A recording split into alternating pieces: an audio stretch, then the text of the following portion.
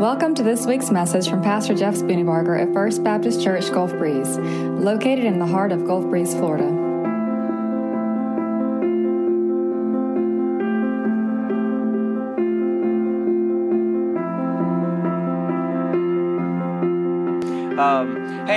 God is stirring in the hearts of His people.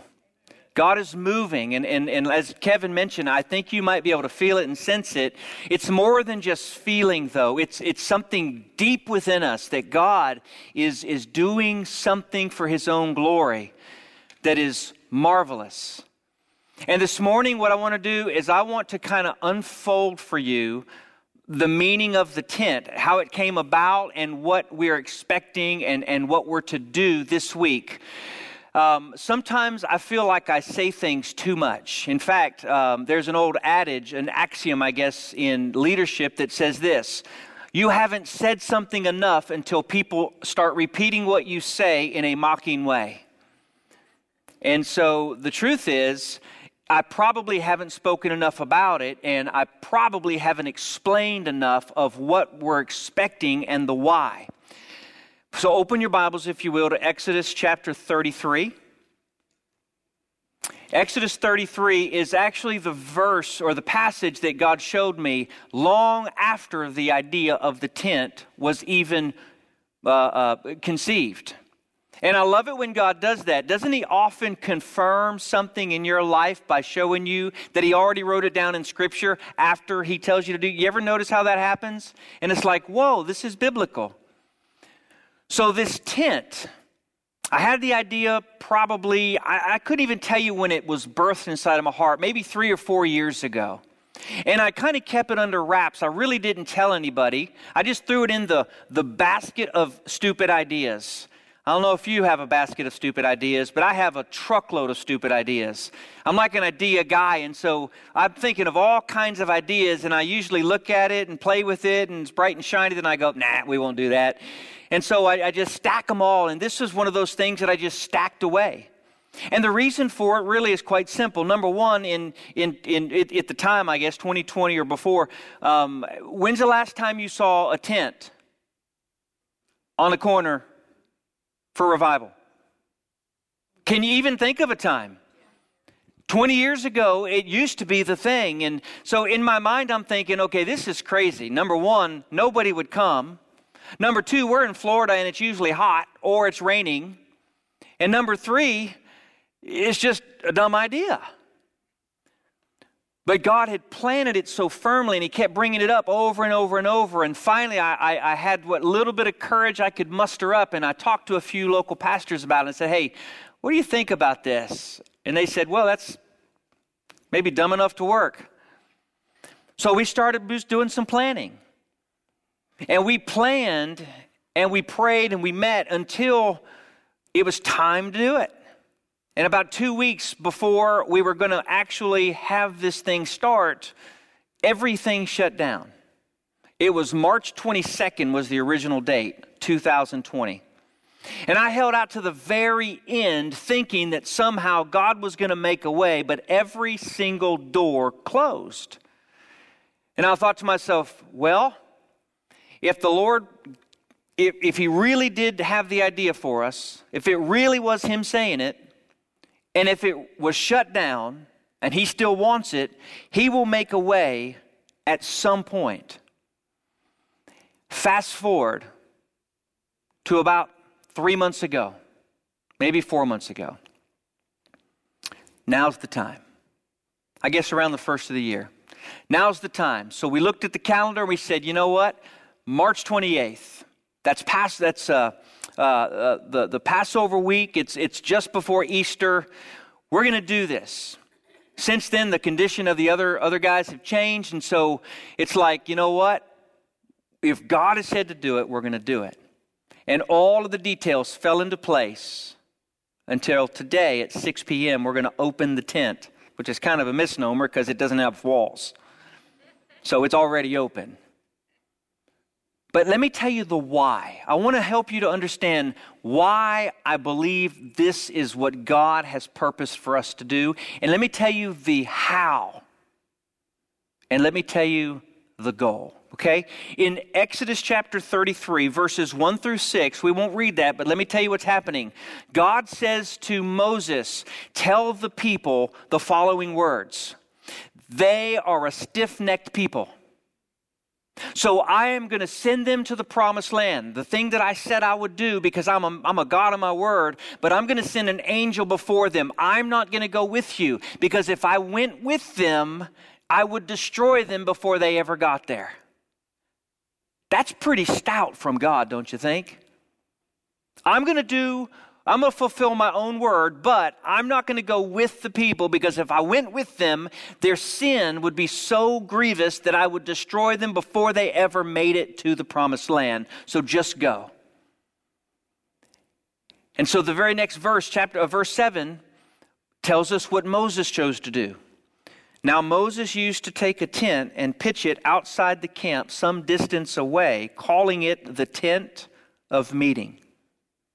Anyone inquiring of the Lord would go to the tent of meeting outside the camp. And whenever Moses went out to the tent, all the people rose and stood at the entrance of their tents, watching Moses until he entered the tent. As Moses went into the tent, a pillar of cloud would come down and stay at the entrance while the Lord spoke with Moses. And whenever the people saw the pillar of cloud standing at the entrance of the tent, they all stood and worshiped, each at the entrance of his own tent. Then the Lord would speak to Moses face to face as a man speaks with his friend. Then Moses would return to the camp, but his young aide Joshua did not leave the tent. Moses said to the Lord, you've been telling me, lead these people, but you've not let me know whom you will send with me. And you have said, I know you by name, and you have found favor with me. If you are pleased with me, teach me your ways so that I may know you and continue to find favor with you. Remember that this nation is your people. And the Lord replied, my presence will go with you, and I will give you rest. And then Moses said to him, if your presence does not go with us, do not send us up from here. For how will anyone know that you are pleased with me and with your people unless you go with us? What else will distinguish me and your people from all the other people on the face of the earth? And the Lord said to Moses, I will do the very thing you have asked, because I am pleased with you, and I know you by name. And then Moses said, now Lord, show me your glory. In this text, I believe we have a blueprint of what we're doing this week. The tent was set outside of the city, or outside of the camp. Why? It was a physical representation of the true spiritual condition of the people of God. It was a visible reminder that God was not in the camp. God was outside because there was a wall of sin between God and the people. God already said, you are a stiff-necked people, and I'm not even going to go with you, because if I go with you, I'll destroy you. And so when Moses set the tent outside the city, he was saying, listen, God has not abandoned you. God is near, but you have got to repent and come to him. And so every time he would go to the tent, the people would stand up outside of their own houses and they would worship. They would watch him go into the tent, and then a pillar of cloud would come over the entrance of the tent. And the Bible says that Moses spoke with God face to face as a man would speak with his friend. And the Bible says that Joshua stayed there even when Moses in the evening would leave and go back to the camp.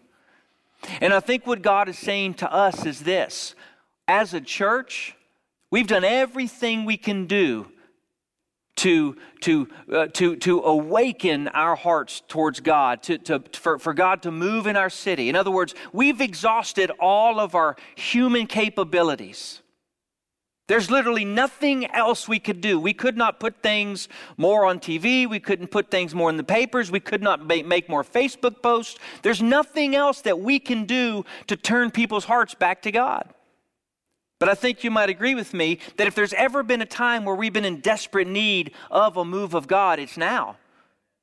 Would you not agree with me that not only do we have issues in our country, but we have issues in our city, and we have issues in our churches, and we have issues in our families and in our schools? And I don't think I can oversell this. I think the reality is that we're looking at a very desperate condition. Sometimes God waits for us to actually see what needs to be done before he tries to fix it. Because you know what happens when God does something without us being ready for it? We don't even see the work of God.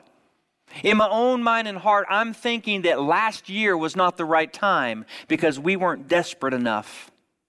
I certainly did not feel like as a whole we had the desperation that we do now.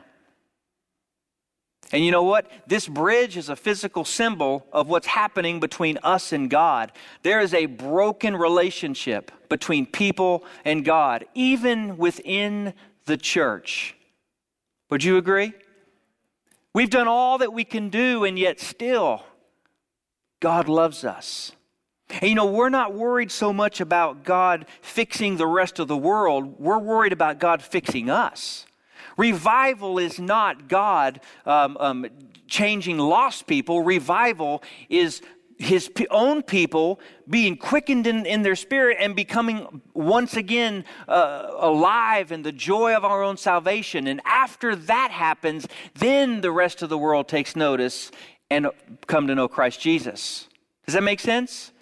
So the tent is not about preaching. There will be very, very little preaching, even if any. The tent is for anyone who wants to go and meet God. That's what it is. It's a place outside of the city where we can go and find God. Now, it doesn't mean that God is not here, and it doesn't mean that God is not everywhere. He's God, right? He's not confined to time and space. But in Scripture, multiple places we see that there are specific places where when the intention of the human heart is to go and meet with God, God shows up and God meets with them. And here's what I want to get across to you. Everybody in this room doesn't have to be revived for revival to happen. Don't worry about the person to your right or your left. They're not your business. I mean, they kind of are as a brother or sister in Christ, but for this week, don't worry about anybody else but you. Because that's my position. I'm not worried about anybody else. I'm not fretting even whether or not you'll show up. I just know that I'm going to show up. Because I know that what God wants to happen is for individual hearts to find a renewed joy in their relationship with Christ. He wants to see us repent of sin, and He wants to see us come to Him as little children. To say to God, God, my answer is yes. And if we'll do that, we individually will find true revival. And then as other people find true revival, that's not a word we use anymore, but you know what to revive means? It means the dead comes to life. In a hospital, if someone codes, they do everything they can do to shock them back to life. And there is real celebration when a heartbeat that has stopped, it was alive, and then it stopped, and they shock it back into life. There's real satisfaction when that happens. Why? Because it means that we just prevented a death. And I believe that's what God is doing in you and in me. So it's not what the next person needs done. It's what you need done. It's what I need done. Can these bones live? God said to Ezekiel, and his answer, only you know. I think that's kind of a cop-out, wasn't it? Can these bones live? Lord, yes. Yes, they can. So Moses set up a tent. We set up a tent. And what I think is so cool about this, again, I told you earlier, I didn't even know this. I read it before, but it never clicked until I was kind of asking the Lord, why are we doing this? And why are we calling it the tent? I mean, what a dumb name. Like, that just doesn't make sense. So we had the idea and the name before we ever knew the purpose. But isn't that the way God works sometimes? You know what I think God was doing? I think he was trying to keep us from getting in the way of his own purpose. And there was a delay, and I firmly believe that that delay was of the Lord as well, so that we could become desperate enough to where nothing will stop us from seeking the face of God. And that's what God wants from you and from me. He wants to talk to us not as God to his people, not just as God to his people, but as friend to friend. That's what God wants. Because not only are we his servants, but we're his friends. Think of it. That's what Jesus called you, a friend. And so, there was a demonstration of God's power there. Now, what am I expecting? I'm expecting nothing more than obedience on my part. That is the entirety of what my expectations are. I haven't thought of, I want to see this number of people there. I want to see this number of people saved. I want to see this kind of praying. I want to see this kind of miracle. My entire expectation is I want to be obedient personally to what God says for Jeff to do. That's my expectation. Why? Because as Kevin said a little earlier, sometimes we build things out for God. And that's not our job. Our job is just to listen and obey, right? So is it possible that we could see people healed of physical sickness? Yeah. I mean, isn't that what Jesus does? I mean, he did it.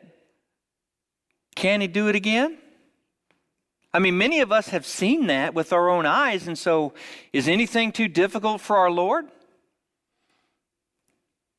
But that's his deal. If he wants to do it, he's going to do it. And we're going to celebrate it. Can people be saved? Absolutely.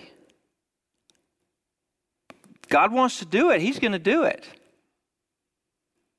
What I envision is a place where we simply gather throughout the day, maybe even throughout the evening. We come and we go.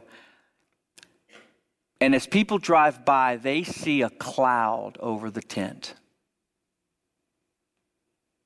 where they recognize that God's presence has come. Kind of crazy, isn't it? But isn't that what we need? Isn't that exactly what we need? We haven't called the newspapers, and we haven't called Channel 3, and we don't want cameras, because this is not about you or me. This is about God. And we want God from the very beginning to the very end to receive all of the glory and all of the praise. That's why our name is not on the tent, in case you were wondering.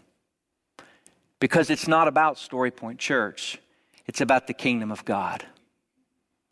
And if people come from the Catholic Church or the Episcopal Church or the Methodist Church or whatever church, and they happen to stop in and find God, I'm perfectly good with that. Amen? Because guess what? When God moves, he doesn't move in denominations. He moves among people. And here's the old adage as well for leadership. When the tide rises one boat, all the boats rise as well. We should hope and pray for healthy churches in our city. We should hope and pray for Bible-believing, gospel-preaching churches in our city. We should hope that every church explodes in growth. That should be our prayer. It shouldn't be that we hope that we grow more than them. Right? Hey, this is not my kingdom and it's not yours. It's the kingdom of God. And he's got a bunch of people that love him all over the city. We want God to move throughout every church. And we want him to take churches that are not gospel-centered and not gospel-preaching and either change them or close them. Amen? Because a church that's not a gospel-centered church is not a church. At least not according to the Scripture. So, what did Moses do? What was his conversation like? All right. In verse 12, Moses begins to ask the Lord the first of three things. And this is what I'm asking you. This is what I'm going to be praying. And I'm going to ask you to pray in this direction as well. He asks, number one, Lord, show me your ways. Show me what's next. Show me what you want me to do. The second thing he asked was, Lord, will you give me your presence? Will your presence go with us? Lord, we need your presence. And the third thing is, show me your glory. Those are three distinct asks. That's a hard word to say. Asks. Number one, show me what's next. In verse 13, if you are pleased with me, teach me your ways so that I may know you and continue to find favor with you. Remember that this nation is your people. Now, this is in the context of the Israelites. So the nation he's speaking of is the nation who has made a covenant with God, or actually God made a covenant with them. They belong to God. They were God's chosen people. We need to be careful. Now, look, you can write letters if you want, but as a nation, that's not what we're worried about. We're worried about the people of God. Because we can't expect the nation to be right when the people of God are not right. So this nation is the Lord's. If we move that into the age of the church, which we're now in, then it's the church our God. We are God's people. You realize that we're trying to fix national problems through politics, and it doesn't work. Can I get a witness? We're trying to fix moral issues with laws, and it doesn't work. It can curb the tide a little bit, but no law is going to change the brokenness and the sinfulness of the human heart. Only the grace of God will do that. And so if we want to see a nation that protects the innocent, if we want to see a nation that does do all of the good social things that we want to see, we as the people of God have got to turn our hearts completely towards the gospel and ask Jesus Christ to change us and then use us to influence change. Again, I'm not talking political here. I'm talking this is the church's responsibility. In Jeremiah 29, I believe it is, he tells us that we are to be a people in an exiled land who are a blessing to the city. We're to build houses and plant gardens and get married, and we're supposed to live our lives in such a way that the whole city is blessed because we're there. That's a sermon for another day. But Moses' prayer was, Lord, show me your ways. But I want you to note something. He had already said yes to God before he prayed that. See, one of the problems that we oftentimes have is we ask God, Lord, what's your will? Lord, what do you want me to do next? And once you show me, I'll let you know if I'm willing to do it or not. You ever notice how we do that to God? Lord, you show me what to do, and then I'll let you know if I'm in. That's the wrong prayer, folks. The right prayer is, Lord, I'm in. I just need which direction to move my foot. Because you've written a blank check to God, and you said, God, I'm in. Doesn't matter when, how, where, why, how much. None of that matters. Lord, I just want to know you and I want to hear you. And when you say go, I'm just going to start going. That is a person who has a relationship with God, not just a religion. That is a person who trusts the heart and the character of God. And it's not standing back skeptical, waiting for God to prove himself again. God has already done enough to prove himself. He's already demonstrated that he can be trusted in every single area of your life and my life. And so when Moses said, Lord, show me your way that I may know you and continue to find favor with you, he was saying, my answer is already yes, just tell me which way to go. That's my first prayer. I hope it's yours too. Second prayer, Lord, will you put your presence with us? You know, it's amazing how sometimes we as the church can gather and we can sing songs and we can do church things and we can feel so empty and dry because God's presence isn't there. You ever been there? I've been there. I've preached that way before. It's the most miserable place on the planet. The loneliest place on the planet is having to preach without the presence of God preaching through you. It's awful. So he prayed for God's presence. That's what I'm praying for. Not just a once over time, but a continuation of God's presence. So that everything we do, we know that God is in the center of it. He said, we want your presence because without your presence, how will people know that we're different?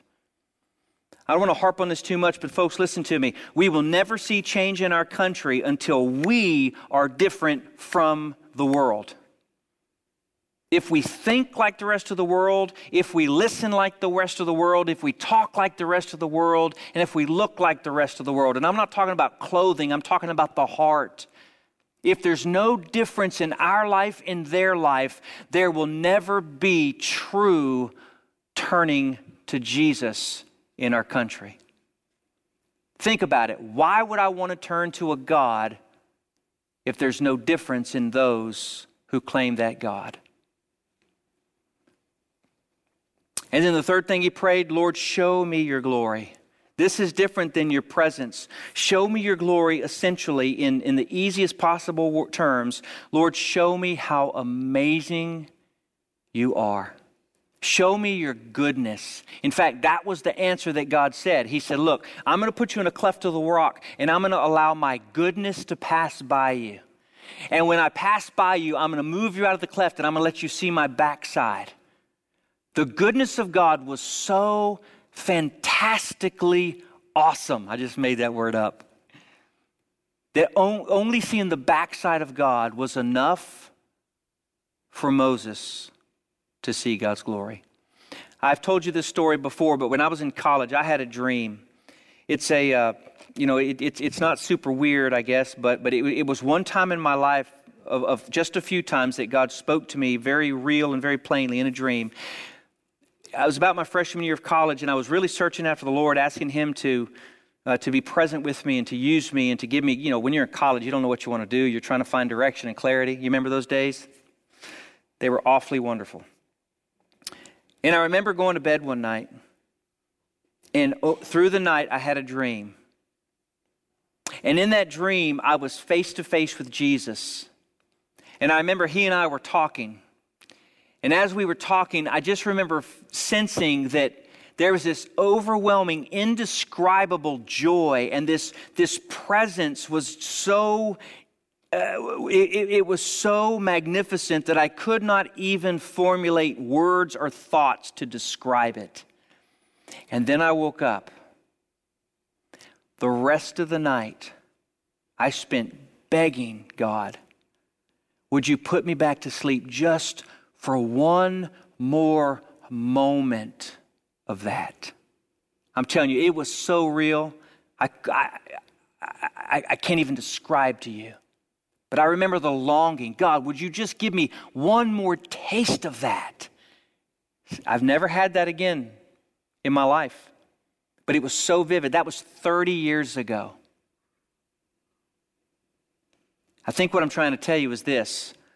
We know God about that much.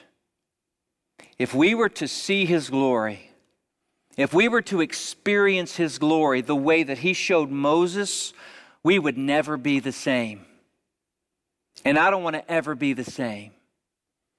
So this week, what I'm going to do is I'm going to spend as much time under this stupid circus tent. I say stupid. It's not stupid. It's silly. It's ridiculous. I want you to go as much as you can, but I'm not waiting on you. Because I'm expecting God to move in me. And I'm asking God to move in me. And I'm also asking God to move in you. So in this tent, let me tell you the format. We're going to start tonight at 6 p.m. with some worship and some corporate prayer, which means we're simply going to, as we worship, we're going to invite you to pray about different things. And as we worship and pray, we'll spend however long we're supposed to be there. I mean, literally, nobody's keeping track of you. This is between you and God. You come and go as God leads you. There's no cameras. There's no check-in sheet. But we're going to dedicate this tent tonight at 6 o'clock, and we're going to pray and we're going to sing and ask God to make his presence known. We're going to ask him to give us what we need to do next. We're going to ask him for his presence to be with us, and we're going to ask him to show us his glory. And in the midst of that, we'll see what else happens. Now, in the tent, there are going to be 4 different stations. The first station is the Adore station. It's going to be a giant white box with black magic markers. And on that station, as you're praying there, I want you to write words of adoration to God. Marvelous, holy, perfect, indescribable. Whatever word you find, I want you to just write it. I want to cover that box with words of adoration towards God. The next station is a big cross. That's the confess station. I want you to spend time in front of that cross, and I want you to ask God to reveal the sinfulness of your own heart. And as God shows you the things in your life that you need to confess and repent from, I want you to just write it down on a piece of paper, take a thumbtack, and stick it on the cross. You don't have to put your name. Nobody's watching that. But just stick it up there. And throughout the week, we'll see all the things that we've confessed. On the next station is the thank station. And it's a big, almost 8-foot by 4-foot wall. Again, with a marker. I want you to write the things that you're thankful for on this wall. Just say, Lord, I'm thankful for, or just write the word, whatever God leads you to do. On the 4th station, it's the word ask. This is what you're asking God for. God, I'm asking you for a job. I'm asking you for peace. I'm asking you for influence. I'm asking you for whatever it is you ask. Lord, I hope that it'll shift just stuff for us to stuff for other people. There's where you intercede for other people, your friends and your family and your neighbors. And so throughout the week, these 4 stations will be, by the way, there's 2 jugs, and there'll be a piece of paper you can write the ask and stick it in the jug. And that jug hopefully will fill up with asking of God. Every night this week through Saturday night at 6 p.m., we're going to gather and corporately worship. No preaching. It's going to be singing and praying and testimonies. As God leads, we're just going to let him lead. We're going to conclude our time on Sunday morning at 6 a.m. with an Easter sunrise service. It will be dark at 6 a.m. And as we are worshiping, the sun is going to rise. I can see it in my head. It's beautiful. The sunrise service, again, there's no preaching. Why is there no preaching? Here's why. Because as was said of the Great Welsh Revival, we've had enough preaching to last us a lifetime. Now we just need to do what we've heard from all these sermons. We don't need to know anything else. We just need to do what we already know. And then, of course, we'll conclude the 10 at probably 7 a.m. on Easter morning. And then we'll come back here. We'll have breakfast. And then we'll have our regular worship time at 10:30. I want you to experience this. I really do. I want you to invite neighbors and friends or whoever. But I want you to think most of all about your own soul. I want you to think about you meeting God. This is a gift, I think, from God to us. Aren't you excited? Man, what would God do? Thank you, John. I can see it in you. I think, see, here I am again. I'm dreaming. Wouldn't it be great to see restored relationships, families smiling again, addicts laying down their needles and their bottles? Wouldn't it be amazing for the police to say, man, there's been no calls this week. What's happened to all the crime? Wouldn't it be awesome to see people stop in off the street and say, you know what, I just had to stop Can you tell me about Jesus? Back in 1904, a kid by the name of Evan Roberts.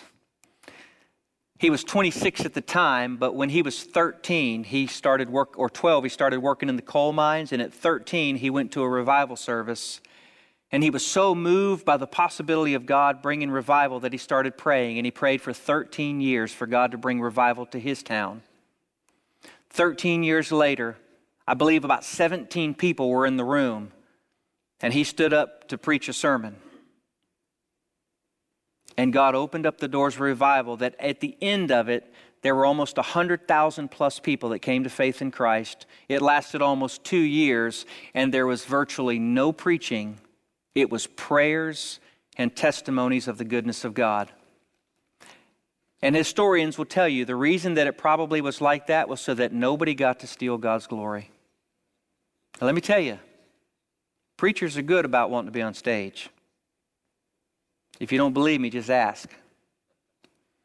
But this is about God. All right, let's pray. Father, as water is to a thirsty person, so your Spirit is to a thirsty soul. We have prayed and we have sought. And Lord, we've prepared. We've done everything we can do. Now, we're waiting on you. Lord, you know the love that I have for your people here. Lord, you alone know how I long to see revival in the hearts of those in this room. And Lord, you know how long I have longed, even for my own heart, to experience this revival.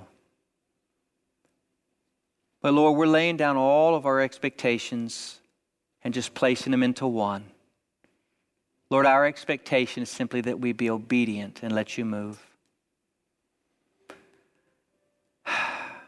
Father, I'm thankful. I'm thankful.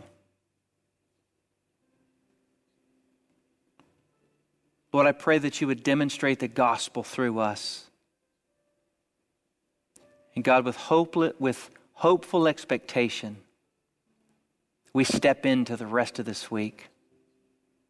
Oh God, would you show us your glory? Oh God, would your presence be with us? Oh God, would you show us your ways? How else will the world know that we belong to you? Will you stand and ask God through this song? Let's pray this song.